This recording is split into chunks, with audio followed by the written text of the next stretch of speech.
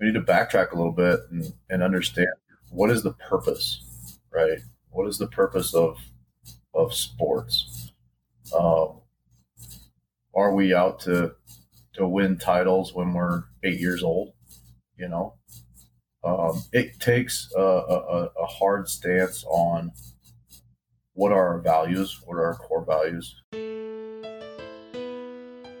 You're going to get these big trophies and get these big rings, and but in the grand scheme of things, what are we trying to teach kids?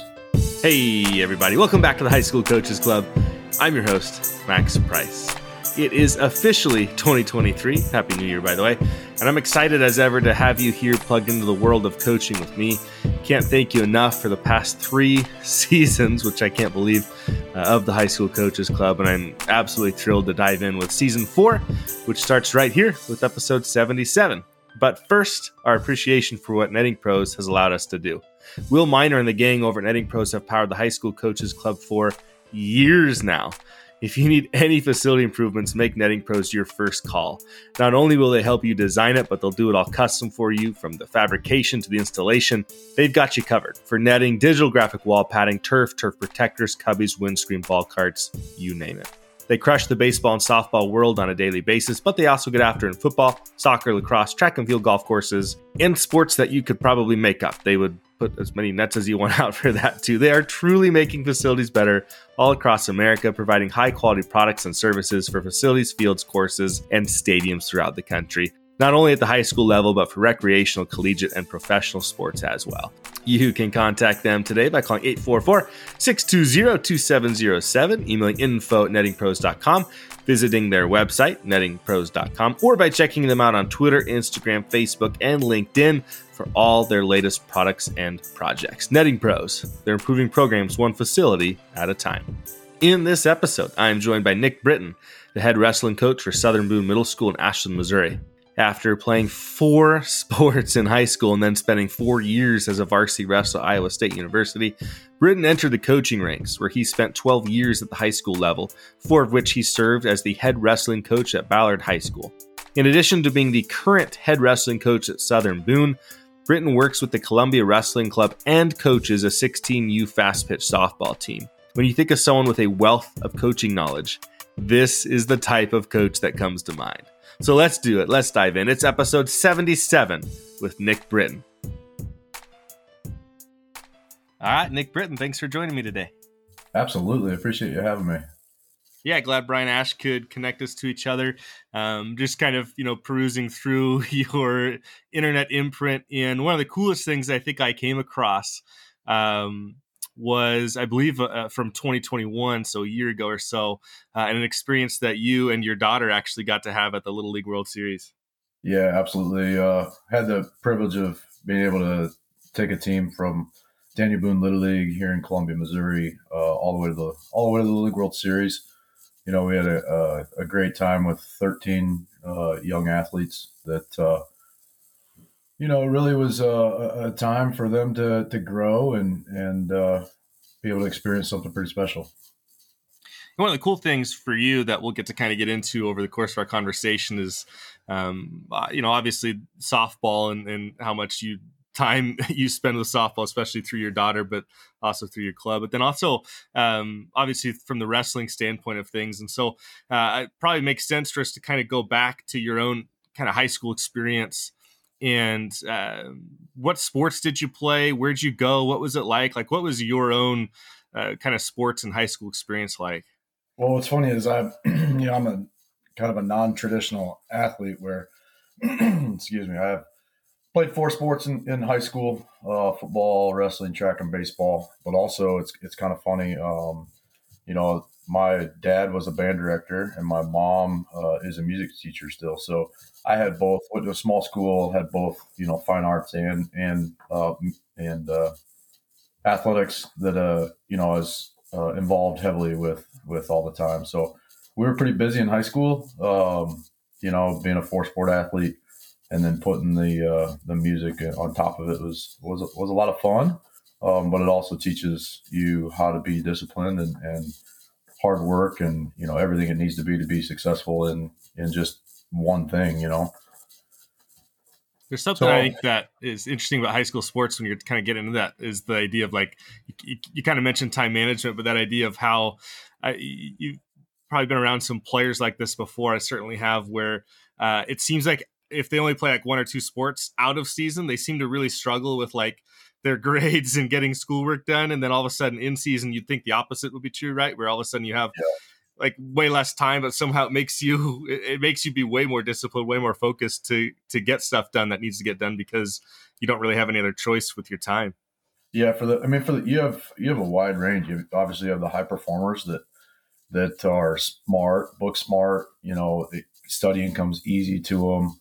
And then you have others that struggle. I've ran across kids that we've coached over the years that, our number one goal for the kid was to get them to graduate from high school, versus kids that, are 4-point students that it comes naturally, but still they have to figure out, how they manage their time, the commitment levels that it takes to be successful in the classroom. And then also on the field or in the gym, is really demanding. And I think that's where we oftentimes in the academic world, the schools that have successful academics also more than likely it attributes to a good activities program as well, because it's proven that those kids that are out for things, have a reason and a purpose, especially for the kids that may struggle a little bit in school. It gives them a reason or a network of people, I guess, that will help them out when they need help, Yeah, that's true. So you in high school played 4 sports. I'm trying to wrap my head around how 4 is possible, because when you normally think about it, there's 3. How'd you do 4? Yeah, so in Iowa, where I went to high school, born and raised, Ogden, Iowa was where I graduated, a little small town in central Iowa. It was, we had football in the fall, and then wrestling in the winter, track in the spring, and then baseball and softball in Iowa are summer sport. Right. So we would go from one to the other, so we'd have state championships in football going on, it overlaps wrestling season. And then we'd go from wrestling right into track. And then actually the track state championships overlaps, the first couple of weeks of baseball practice too. So, it takes a high level of commitment to be able to do all that. But, I didn't know any different. We didn't have, back then, probably travel ball organizations, and wrestling in the off season was really kind of in its infancy. We didn't have travel ball clubs that, did it year round. We started to, but it's not like the $1 billion industry that it is today. Yeah. Again, there's a lot of time and effort that goes into the year round stuff today that wasn't really around back then. So 4 sports. I forgot about Iowa. That's right. I've had a few Iowa coaches on with the summer baseball, which for me, as I'm looking out the window at the pouring down rain, that's going to go from up here in Oregon all the way through, probably halfway through our baseball season. The summer baseball in Iowa seems to make a lot of sense to me. So from high school, where'd you go after that? You head off to college. What was that experience like for you? So I went and chose to go to Iowa State. So I was a Cyclone. I going from small town in Iowa to, Ames was 30 miles down the road. So it wasn't a foreign land that I was going to, but, I had to choose being a multi-sport athlete and everything else. I had to choose whether I wanted to be a big fish in a little pond or a little fish in a big pond. I was recruited for, Division III, Division II, not necessarily Division I, but, I was fortunate enough that I had the grades. I had already been accepted to Iowa State, went and met with the coaches, and Coach Tom Ortiz at the time. He was the associate head coach, met with him, and, I had sent tape into him and things like that. And, ended up getting to be, what's considered kind of a preferred walk-on status. I got accepted to school at Iowa State really, really easy, but I missed the housing date, part of that responsibility, getting your paperwork in. Right. Missed the housing date. And Coach Bobby Douglas was the head wrestling coach at the time, a Hall of Fame coach. And he had recruited the number 1 recruiting class in the country. So Cale Sanderson, who's currently the Penn State head wrestling coach, He was a 4-time national champ, and his storied career is unprecedented, 159-0, and all that. Joe Heskett was a 4-time All-American national champ. We had the number one recruiting class that year, and so basically Coach Ortiz said, "Hey, we know you've got the grades, we know your work ethics there." So he actually called up Res Life and said, "Hey, I need Nick Britton in so and so's room." And hung up the phone. He said, "There you go. If you want to come to Iowa State, you've got housing now." So I said, if you guys are gonna treat me like that when you've got all these, these studs coming in, that's pretty cool. So it was kind of a cultural environment that I wanted to be in. So I went from there, and was basically second string all the way through. Some things you don't understand now. I hate to hesitate to talk about the transfer portal, but you talk about the transfer portal now. Back in the day, we didn't have that, and you had more, I would say, more role players on your team than you had, the starting cast. Wrestling has 10 spots in college. We had 35 or 40 guys on the roster, and so I was second string. I traveled all the time. I was blessed to be able to travel, make the travel team all the time, and go to some pretty cool meets. Wrestle at national duels, help the guys backstage at nationals. So, you don't find that commitment a lot of times anymore, but it was something I embraced. Well, and that too, like the role player part of things. I'd never wrestled, but I imagine with a lot of sports, but especially wrestling, because there's that one-on-one element of it.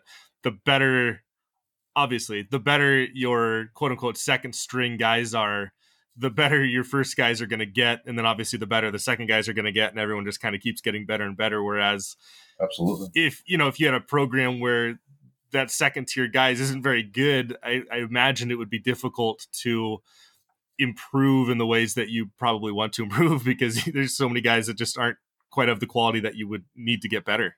Yeah, I mean, translate it to baseball, softball as well. You only put 9 kids on the field, right? So I mean, you want to have a supporting cast that'll push those 9, to continue to grow and continue to improve, and so that's really what is really cool to me about it from a coaching standpoint, is you can see some of that development happen, where I've coached kids in wrestling that, like me, I mean, to be quite honest, had no business wrestling Division I, but they had the work ethic, they had the drive, they had the will to be a good teammate, right? That coaches highly sought after. I can tell you a number of kids that I've coached over the years that, went and wrestled for guys that I had a kid, Alex Mackey. He's now in the Marine Corps, but he was a JV his freshman sophomore year, I believe. Wrestled behind a kid that was a 3-time state champ, Tanner Weatherman, that went to Iowa State. But Alex Mackey was a kid that once he got the starting role as his junior year, I mean, he went and placed in the state tournament that year, and then his senior year he placed 4th. And one of my former college coaches, Chris Bono, who's now he was at South Dakota State at the time. He's the head coach at Wisconsin now. He called me after the state tournament, and Mackey reminded me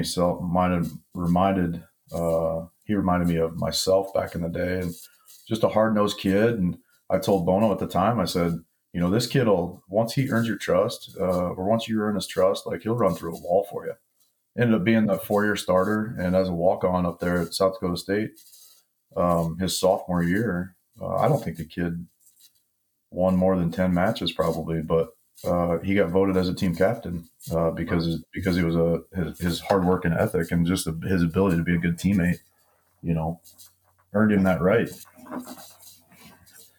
Did you know, while you were, obviously wrestling underneath a Hall of Fame coach, did you know that coaching was in your future at that time?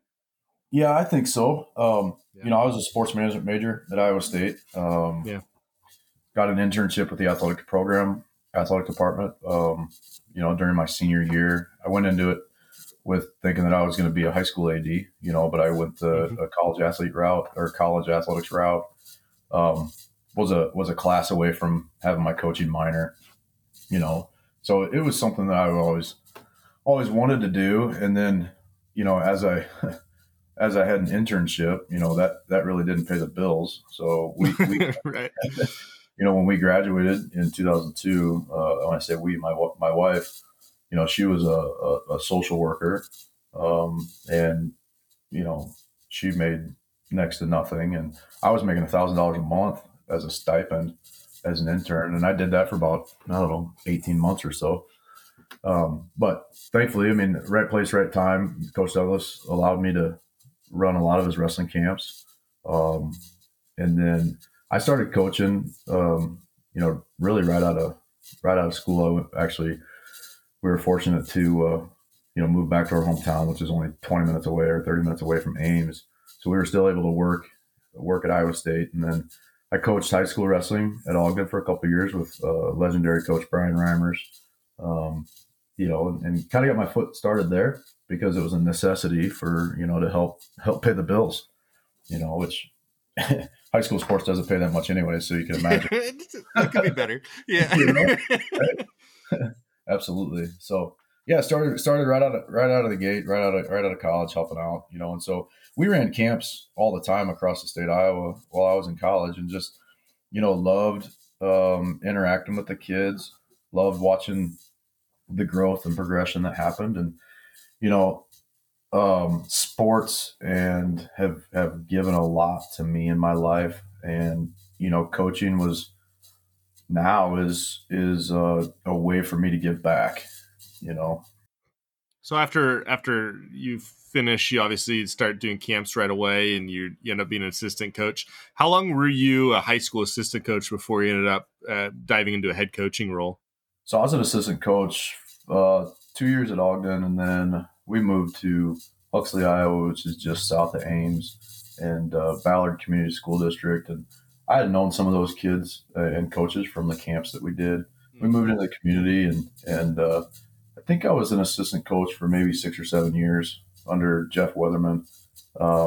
We won 2 state titles, team titles. So two traditional. So in Iowa, you have a state duels and you have the individual state wrestling tournament. So we won back-to-back state titles in both in I think it was 2008 and 2009, or it was 9 and 10. I can't remember. We ended up putting 11 kids in the state finals one year when I was an assistant coach, and it's attributed to the youth programs coming through and everybody wrestling under the same system. But Jeff and the crew embraced and welcomed me with open arms, and it was a great family environment that I was able to jump into. So I was an assistant for 7 or 8 years before I became a head coach. Became a head wrestling coach at Ballard. Was there for head coach for 4 years. Had quite a little bit of success, and then we moved to Missouri in 2015. So I kind of backed off from high school coaching at the time. We moved to Missouri. I was the director of facilities for University of Missouri Athletics. So I started helping the youth programs when we moved to Missouri, just because the high school route, we had 2 kids now. So Gracie, she's now 14 and Owen's 12, but we had 2 kids, and it was time to step back from, really the business of being a head coach to, concentrate more on what the focus of what our family needed. Well, that makes a lot of sense too. We've had lots of coaches come through the podcast who, when you start getting kids and they start getting older, and you start getting faced with the reality of tonight, do I want to go coach a bunch of other people's kids, or do I want to go to my own kids, swim meet, or, do I want to go to my kids' play that school's putting on, or just the freedom of the simple freedom of being able to pick a kid up from school, and so I think everybody at some point as a coach, if you have kids, you end up at some point, my kid's only 3, so I've got a few more years till that decision has to come, but you're kind of faced with that reality of what's going to be the most important thing here, and how can I navigate that? Yeah. And I think that for me, before we moved to Missouri, Gracie started T-ball in Iowa, and it was a matter of, what parents were going to volunteer, right? T-ball is like herding Right. cats, right? It's like Yeah, herding no cats. So kidding. it's not that hard, but you at least want to make sure that kids have a good experience, So, that's where I was able to take from a professional standpoint, working at the highest level, for a full-time job, being able to see what some of the coaches do and some of the things that we would do with kids in camp, just to make it a fun atmosphere, but let them learn, the basics is huge. And I still think that today is, if you're not having fun, I mean, sports is supposed to have fun. You're supposed to have a smile on your face. Kids are supposed to enjoy it. That shouldn't dread going to practice.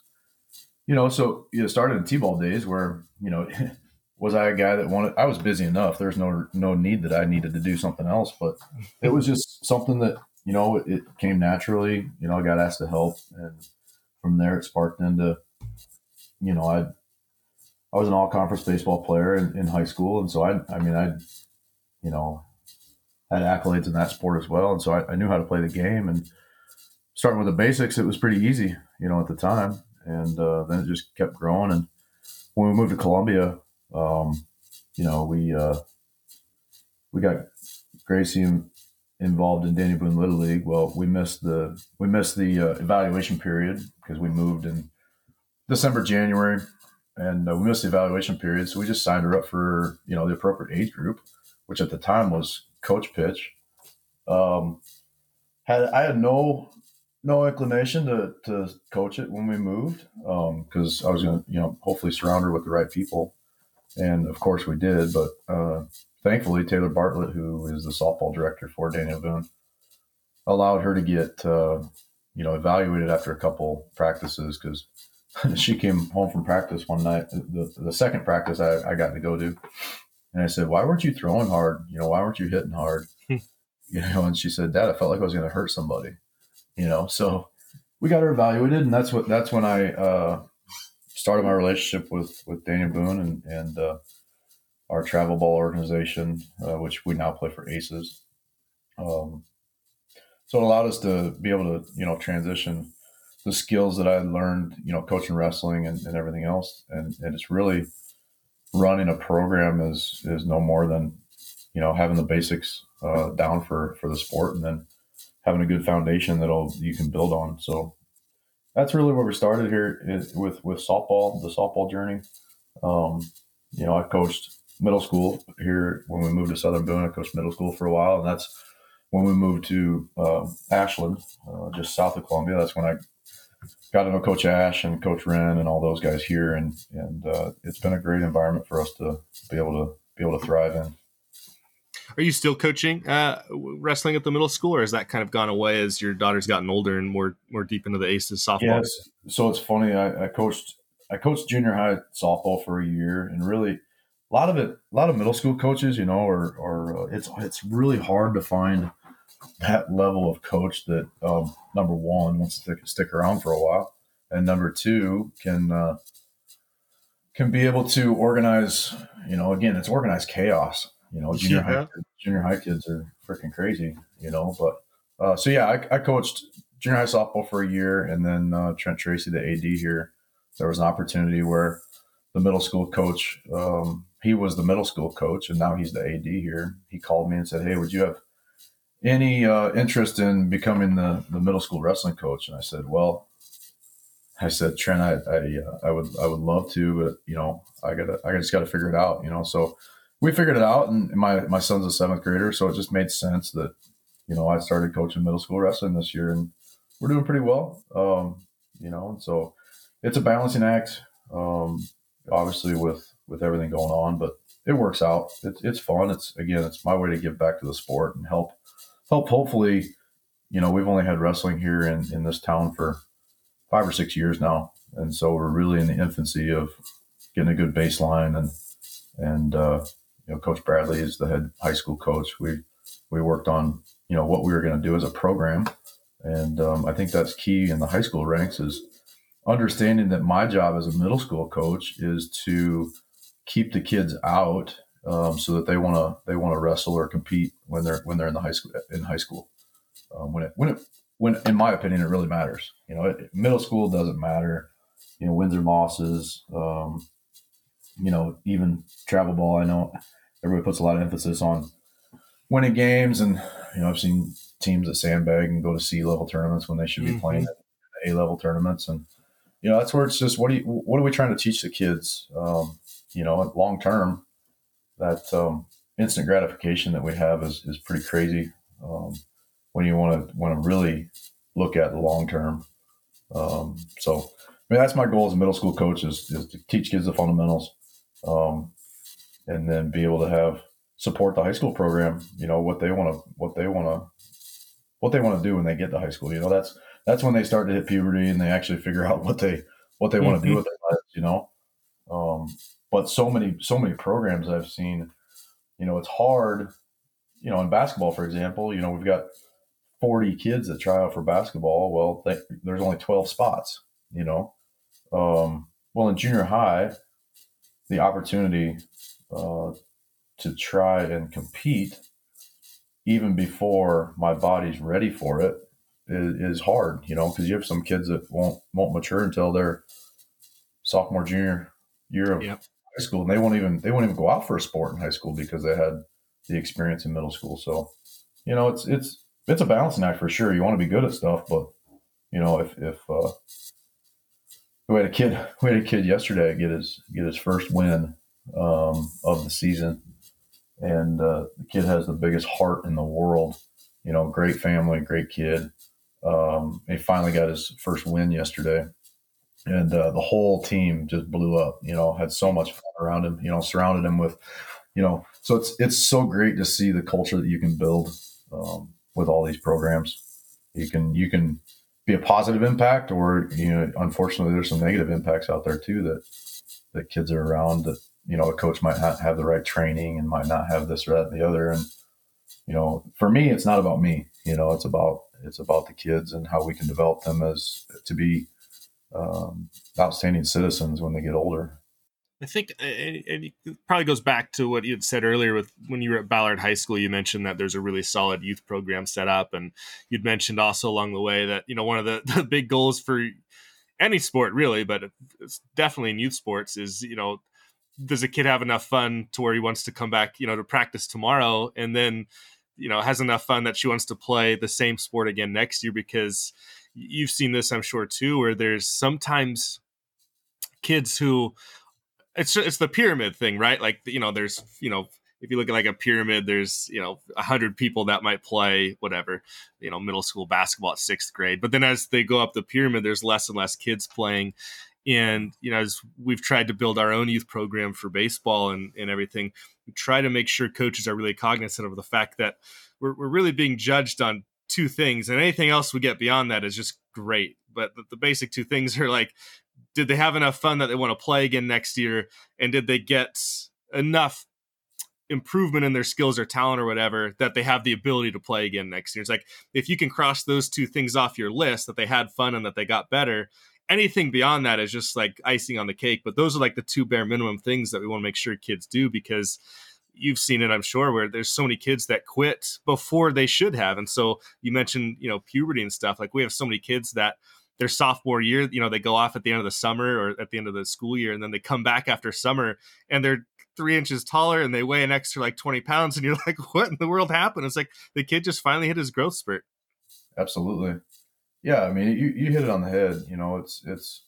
It's a matter of, and now it's a matter of patience, right? You have to also, you also have to coach the parents, to say, hey, the grass isn't always greener on the other side. Especially with little league organizations, wrestling is a little bit different. But with the ball sports, tennis is, I don't know who watches tennis, but really it's all you got to do is sit there and turn your head back and forth and watch the ball go back and forth across the screen. Right.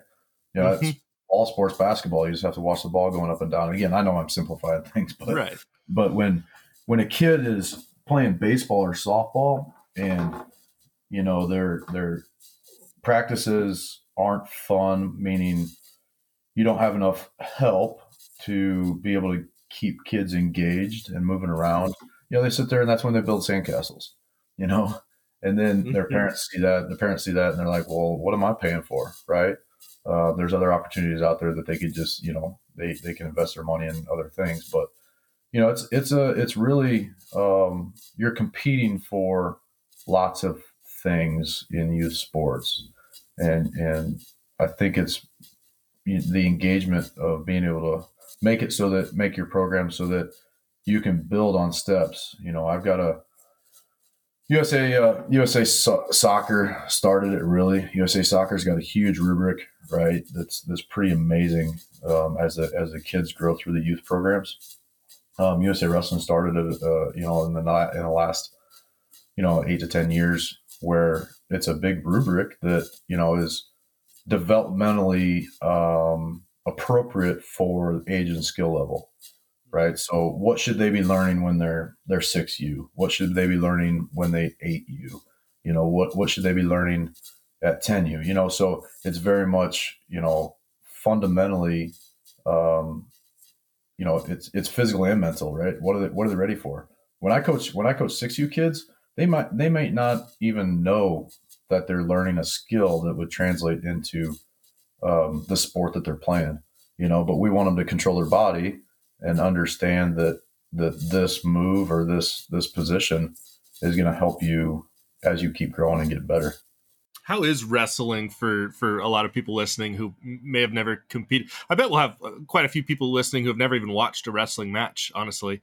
If you were going to kind of explain how wrestling is different from other sports beyond the obvious of like there's not a ball involved or a net or whatever, but like maybe mentally or physically, like how is wrestling a little bit different where maybe it affects your ability to recruit kids to come out for it?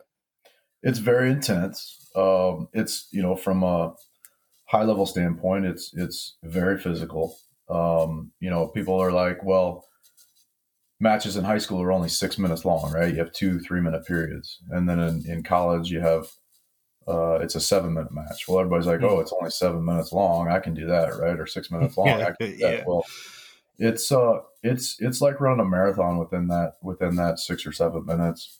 And, it's very grueling. It's very intense. I tell parents all the time, if you're a first year parent, it is literally it is controlled chaos, at times with youth. And it's something that you can experience every emotion known to mankind within about a 4 or 5 minute span, So, it's hard to keep kids out because it's a matter of, it's physicality, it's intense. It's pretty, one-on-one. You can definitely tell. And it's one of the things that we try and coach is don't fear failure, right? Failure is just an opportunity to, a loss is a lesson, so it's really hard when you're mano out there with one-on-one for the parents to even grasp it, that little Johnny or little Jenny's out there, getting their butt kicked. And, it's you either love it or you hate it. I've never seen anybody that's kind of on the fence about it because it's too physical. It's too demanding, physically and emotionally to do it if you're not either in love of it, so that's the hardest thing to be able to, keep kids out is, again, it comes down to the experience that they had. So, like in youth, I mean, I don't even start teaching moves until, we don't call it a double leg, right? But we'll call it, a duck walk or something like that. Right. So there's ways to be able to get kids to understand that they're learning to control their bodies, before they actually start doing moves. So there's this huge rubric that's out there that's actually pretty easy to follow. That's, developmentally is kind of that pyramid of, you start at the bottom and get a good base. And then as you move up to the more competitive and elite levels, then you start fine tuning and be able to be, self-motivated and be able to get that high intensity, that you're looking for when you want to compete at the highest level.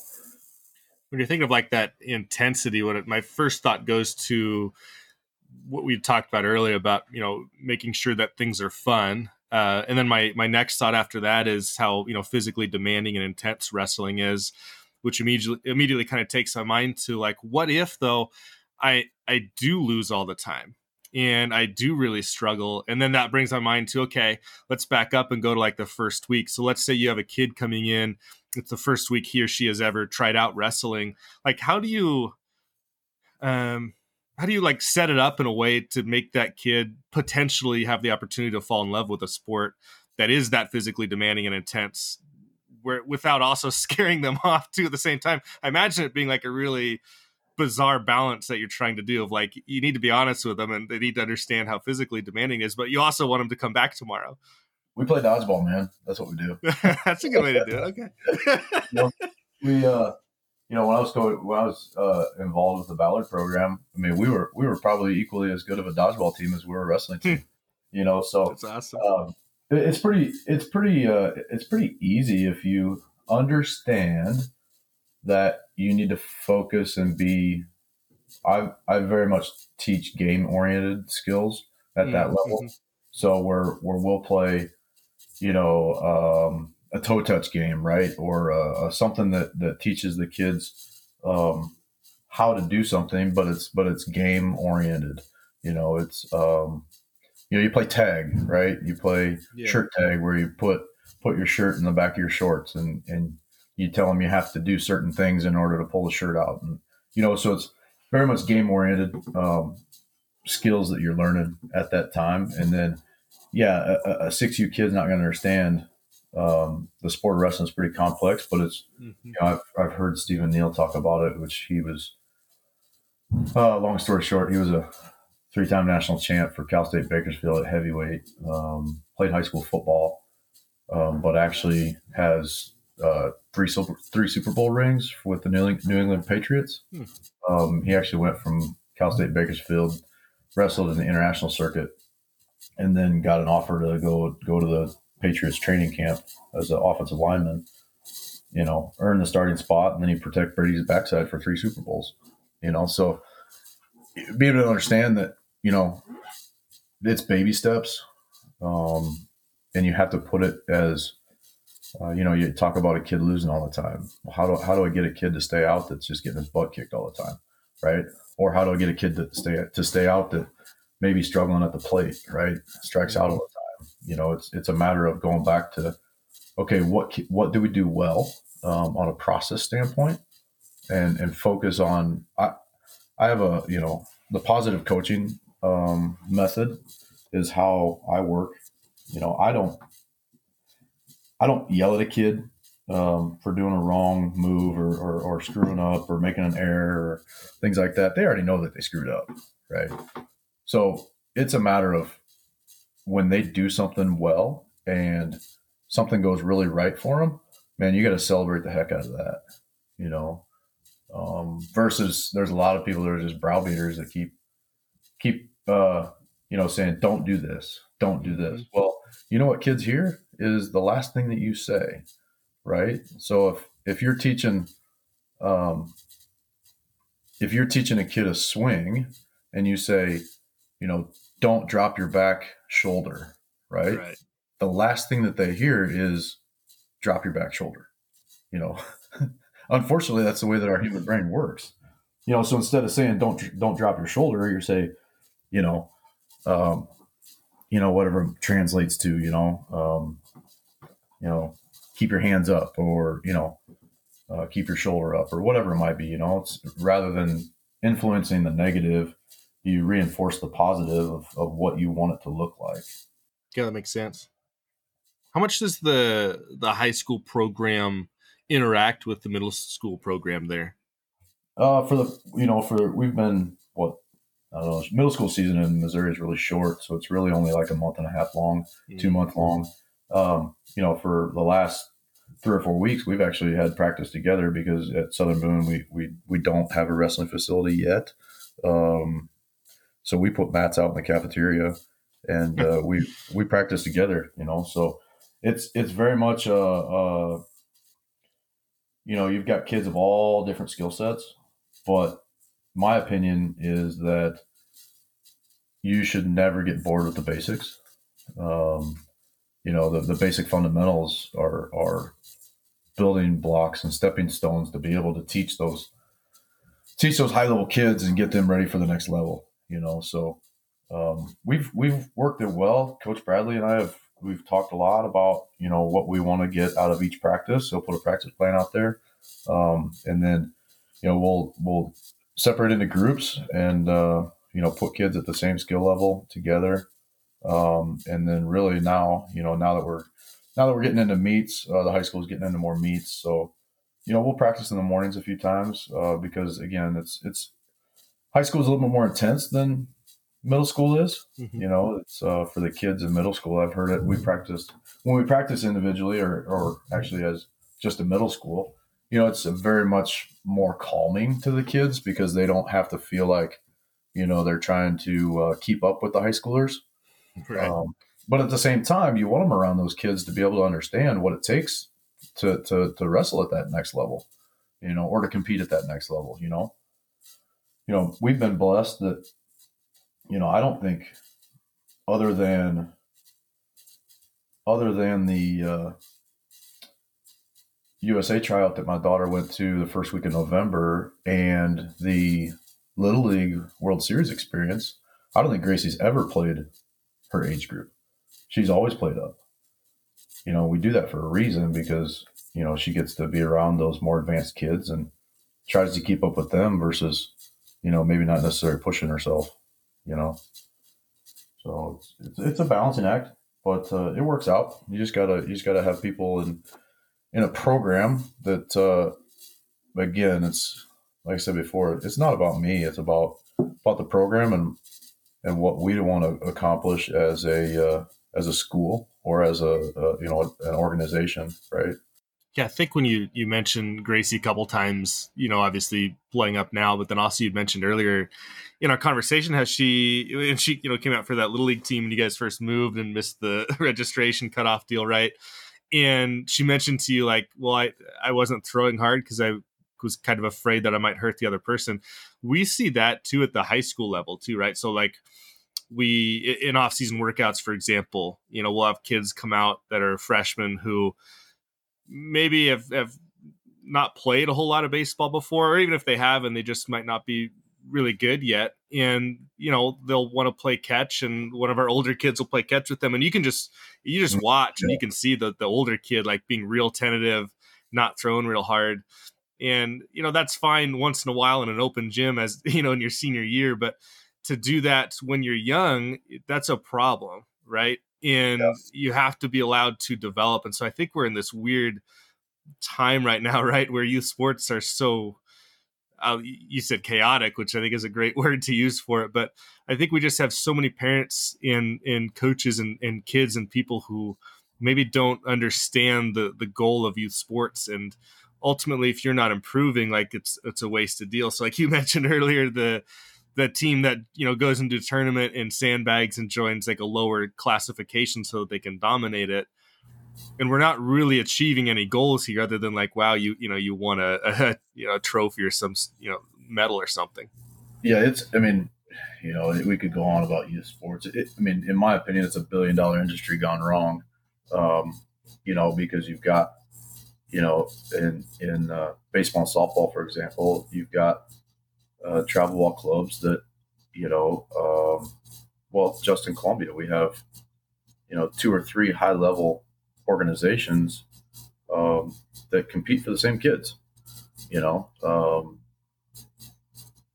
all have maybe have the same goals of, why are we doing it? Right. I guess it's a question. Why are we pushing our kids to, why do kids pay $1,000 a year or $2,000 a year or $3,000 a year to be on a travel ball program?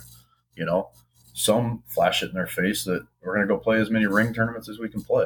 You're going to get these big trophies and get these big rings, and but in the grand scheme of things, what are we trying to teach kids? When my wife and I started talking about having kids, and we were fortunate enough to have 2 healthy ones, we said, okay, what is our goal? And Andy Andrews is an author, and I got the privilege of hearing him speak one time, and he said, we're not put on this earth to raise good kids. We're put on this earth to raise outstanding citizens so that when they're adults, they can contribute in a positive manner to society. And that's where when we took that trip for the Little League World Series, well, we were fortunate enough to have uh, a support staff. Like, we had three coaches, myself, Kerry Bush, and Steve Regan, who all surrounded ourselves with the same philosophy. We wanted to make sure the girls had the best experience they could. Don't get me wrong, we were there to win games. Yeah. We were there to win games. But we wanted to make sure that they had the right experience as well, so that we could develop them as young ladies, so that they came out of it with that they learned something. So thankfully, I mean, fortunate or unfortunately, we played in 2021 where, well, 2020 we would have had pretty much the same team, but everything got canceled due to COVID. Yep. We would have been pretty competitive then, but we would have relied on our same pitchers that we had in 2021. So fast forward a year, and we played through. I don't think we got a run scored out of us in the state tournament. Then we get calls and notifications about regionals, right? So we go to Indianapolis for regionals, and we had talked to the previous teams that had made the regionals from Daniel Boone. What was your experience like? Well, when Carrie's older daughter went, it was, everybody stayed at the Embassy Suites, and, families got to stay, and it was very much a celebration like atmosphere where Little League rented out the whole hotel, and, all the teams stayed together, and it was a good environment to be in. Well, we went to regionals, and we got the notification. We got a letter or all the information packet from Little League. They said, well, the girls are going to be, you coaches and the girls are going to be in a hotel by yourself, right? With all the other teams. We basically got quarantined into the team hotel. And then parents, basically, you're going to drop your kids off at the hotel, and then you're on your own. So, we raised the question of, well, we're three dudes. Yeah. And there's 13 girls on this team that are either 11, 12, or 13 years old. I said, how's that going to work for bed checks? Let's think about this really. Mm-hmm. So thankfully, I mean, Little League did a really good job of allowing, us and others. We took a female advocate, which really was our team mom. And thankfully, I mean, again, we have been blessed to be around Division I athletics for years and years and years. And my wife is an amazing woman that has her master's in school counseling, right? So we chose as a staff to take her as our female advocate, and thankfully we did, because they probably got more of experience being around her than they did us. So we went to regionals, Indianapolis. We're there for, I think we were in Indianapolis for 6 days, I think, where they got to actually physically hug their parents once. Jeez, crazy. So it was crazy. And we had some girls that really struggled with it. But we also had girls that were there that were a little bit more mature that maybe helped them out. And they figured out, they really had a growing moment, because they had to figure out how to, make their own bed or fold their own clothes or whatever it might be, right? Because mom and dad weren't there. And then fast forward when we actually were able to go to the Little League World Series, we left Columbia on August 7th, and we got home on August 19th. And again, they got to hug their parents like probably once or twice during that whole time, because we were quarantined or sequestered, I guess, in a hotel. So it was pretty trying, but we were able to all of us coaches came together, and we had a number of college players reach out to the girls. Sophie Cunningham, who's a legend here, she's the mayor of Columbia. She plays for the Phoenix Mercury now. She even was able to talk to the girls and really we were able to give them the experience that hopefully had them grow not only as players but as young ladies as well. So, and we were pretty successful. We got third, I guess if you want to call it. We went 5-2 at the Little League World Series, and no 5-1. I don't know. Anyways, we had some fun. We had a lot of fun. Won a lot of games. Taught the girls a lot. I think one of the things that you end up getting all this experience from is kind of pretty cool because you have experience obviously at the college level as both an athlete and then as somebody who is intimately involved in the sports side. Then, obviously as an assistant high school coach and as a head coach, and then now as a middle school coach, but then also you are embedded in the travel and rec league parts of that too, which I think not everybody gets exposed to all those different parts. I think so many of us get into one, and that's just where we are. And you've had the ability to kind of go from one extreme to the other and all in between. And so as you kind of reflect back on your own time as like a head coach and assistant coach, and then now at the middle school level, and you think of like, what can high school coaches like me do, I guess, essentially to help the youth sports scene, whether that means, helping get more kids to come out or making sure that kids end up playing when they get to high school. What can high school head coaches do to kind of make sure that youth sports are working in their own kind of individual communities? Man, if you had a magic wand, it would be, we need to backtrack a little bit and understand what is the purpose, right? What is the purpose of sports? Are we out to win titles when we're 8 years old? It takes a hard stance on what are our values, what are our core values. Again, if I had the answer, I'd be probably a millionaire. For example, so we moved to Missouri. They have a rookie state tournament here, which is, if you're a first year kid, you can go wrestle at the rookie state tournament, whether you're 6U or it goes up to 14U. If you've wrestled, if this is your first year, you can go wrestle at the rookie state tournament. And then also there's the state series as well, where kids qualify to get to the state tournament, things like that. When you get there, see Owen, his first year wrestling, I think he placed third, I think maybe. Again, this is so bad because I don't even remember.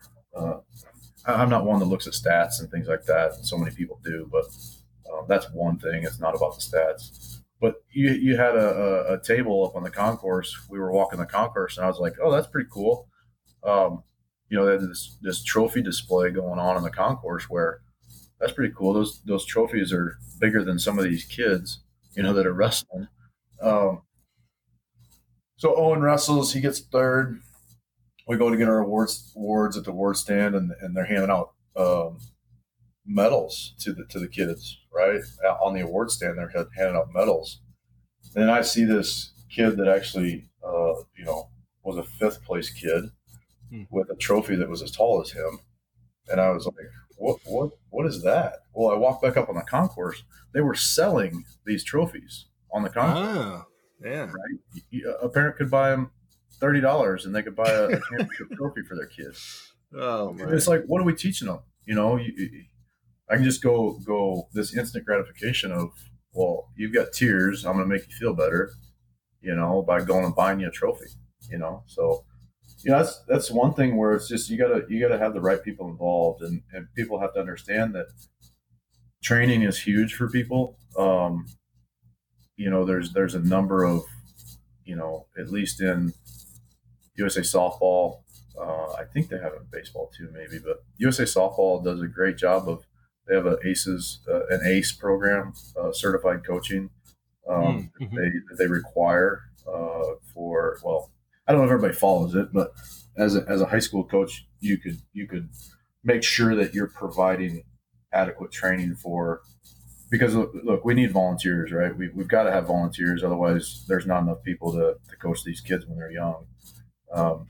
but being able to surround them with the right people, surrounding them with giving people the right tools. You one of the things I would make sure of in this today and age is uh, safe sport. I don't know if you've heard of that. Safe sport training is making sure that kids are in a safe environment where you had the USA gymnastics scandal that went on where kids got abused and Right. Yeah. things like that. That if your organization isn't putting mandates on background checks, et cetera, et cetera, you're opening yourself liability wise, but you're also again it's who you surround those kids with. So it's level of training for the people. Even if you've got your own training that you do for say your high school program, is known for hitting the long ball, right? Well, how do you teach that? What's the steps to get to that level? You can implement the same kind of philosophy all the way through, and it's proven that if they're in the same system, so to speak, you're gonna likely have a lot of success at the high school level. Yeah, I usually when people ask about like if we have a good year or something like, well, what went well? And it's like, well, what went well is when these kids showed up, they were already really good, right? Like so, Yeah. the more freshmen you have showing up each year that are really good, like that's going to make you as a coach much more quote unquote successful, right? And so, what steps can you do to make sure that happens? And the two really easy ones are make sure there's as many kids coming out for the sport as possible, and that doesn't happen on accident anymore, right? With just the idea that kids have so many choices. Yeah. And I could go and do anything I want with my time. So it just kind of circles back to that idea again of just what can I do to make sure that this kid is enjoying his time here, that he's getting something out of it, and that she's also in a position where she wants to play again next year. And and you have to coach. You have to coach them where they're at, right? I mean, right, yeah. We talk about a kid being scared to catch the ball. Well, some people will be like, well, what are you doing out here, right? You're scared of the ball, right? Instead of taking a step back and saying, hey, why don't we, instead of just winging balls at people, why don't we take a step back and let's everybody let's go get some tennis balls, right? Yeah. And play catch with a tennis ball without a glove, and figure out that hand-eye coordination and get them more comfortable, more confident, so that when they put a glove on, they actually know what they're supposed to be doing with it.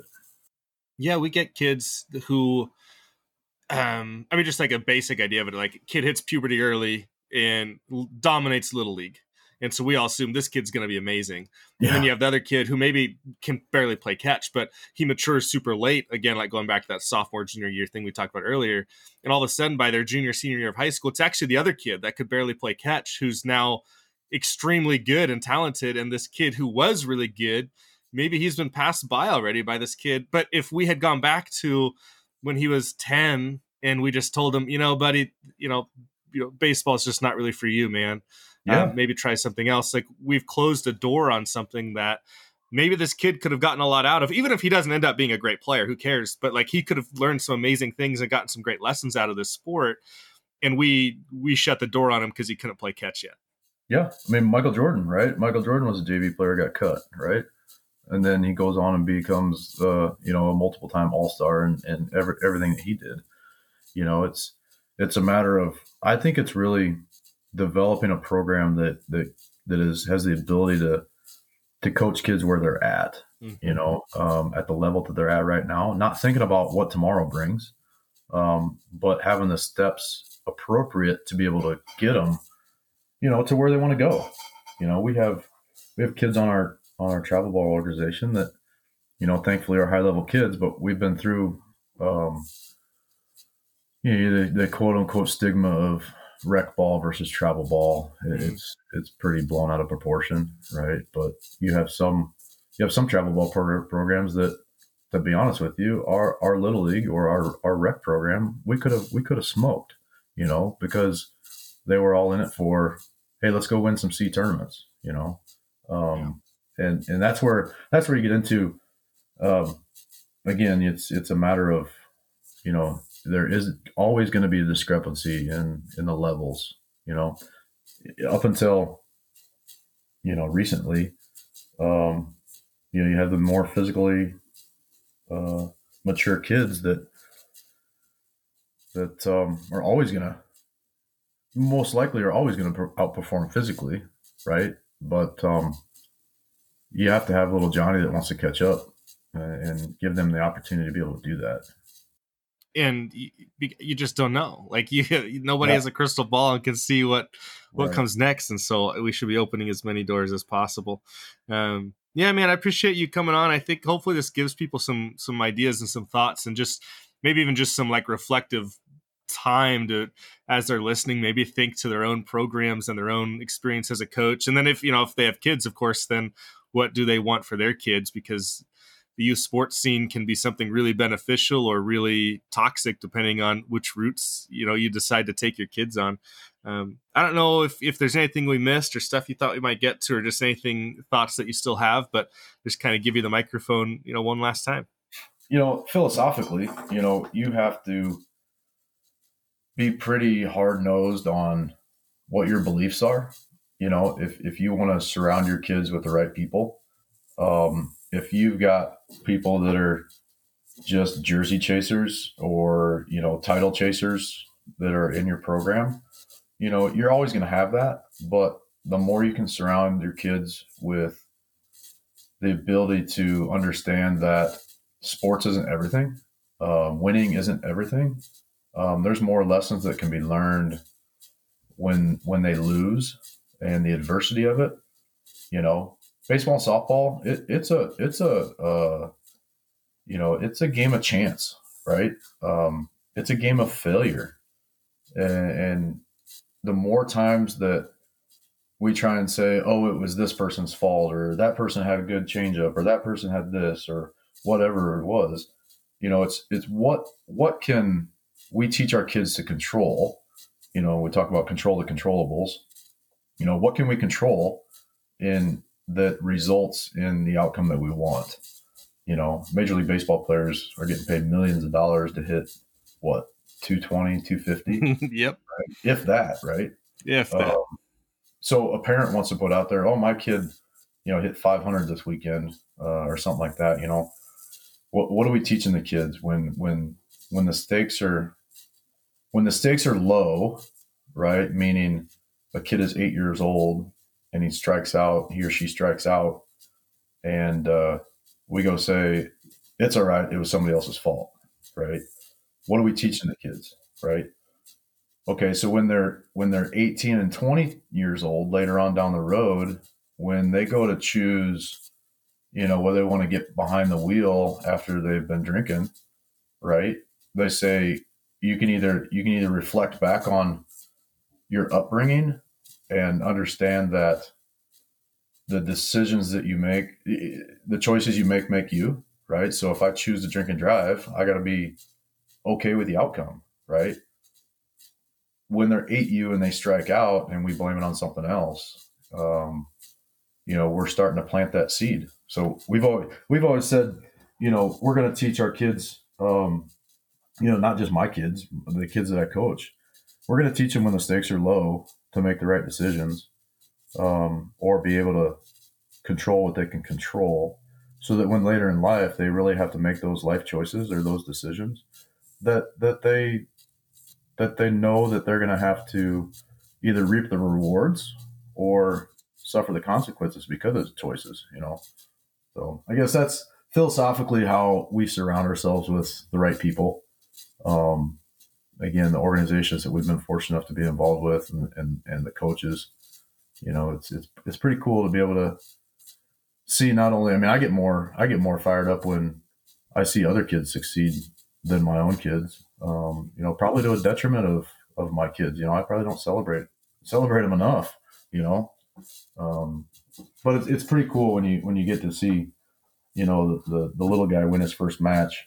It kind of sets the tone and where you want to be as a program, when all your kids are around, and the culture that you're sharing with those kids is that, we're a family, and it's a matter of we care about everybody that comes through the doors, and want everybody to succeed, but it's not going to happen overnight. You just got to stay the course and be patient. Yeah, man. I mean, hopefully I think you've given people a lot to think about. And I also, again, just coming from that angle of experience, you've had this unique road where you've been able to experience the whole thing. And you're currently in the middle of it too, which is awesome. And so can't thank you enough for sharing your thoughts and for giving us hopefully a lot to think about. And then also for carving out some time on a weekend and getting after it. And so wish you the best and so appreciative of your time and all the energy you spend on kids, and not just your own, but everybody else's. Cause I know, like you said, man, we need so many volunteers and people to help out with this, or it doesn't work. And just can't thank you enough for everything, and obviously for coming on the show. So thanks, Nick. Awesome. Appreciate you having me. I think there's something really valuable about hearing from middle school coaches, especially those like Nick who have coached at the high school level and know what it takes. It's that vertical alignment piece that's just so critical for success. Had an absolute blast with them. If you aren't signed up for the weekly newsletter, or if you haven't picked up some High School Coaches Club stickers or a hat, you should definitely do so. Head on over to highschoolcoachesclub.com to get started. Don't forget to leave a rating or a review if you're listening on Apple Podcasts, and hit that subscribe button wherever you're tuning in. And most importantly, if you found any value at all from this episode or any previous episode, please share this on social media, via email, or through the old-fashioned word of mouth. It does not matter how you do it. Just find a way to bring a few more listeners in who might benefit. That's how we all get better, and that's how we grow the club. Huge fist bump to Coach Britton for jumping on the call with me. Thanks again to Netting Pros for sponsoring the episode, and to you for clicking that play button. If you have any recommendations for people who should be guests on the show, be sure to reach out to me, even if that recommendation is you. Follow the club on social media, Twitter, Instagram, Facebook at HS Coaches Club. You can follow me on Twitter at Mr. Max Price, and can reach me via email, max@highschoolcoachesclub.com. All right, that's it. That's all I've got. You're awesome. You matter. Thanks for all you do. And as Coach Lee would say, loving you.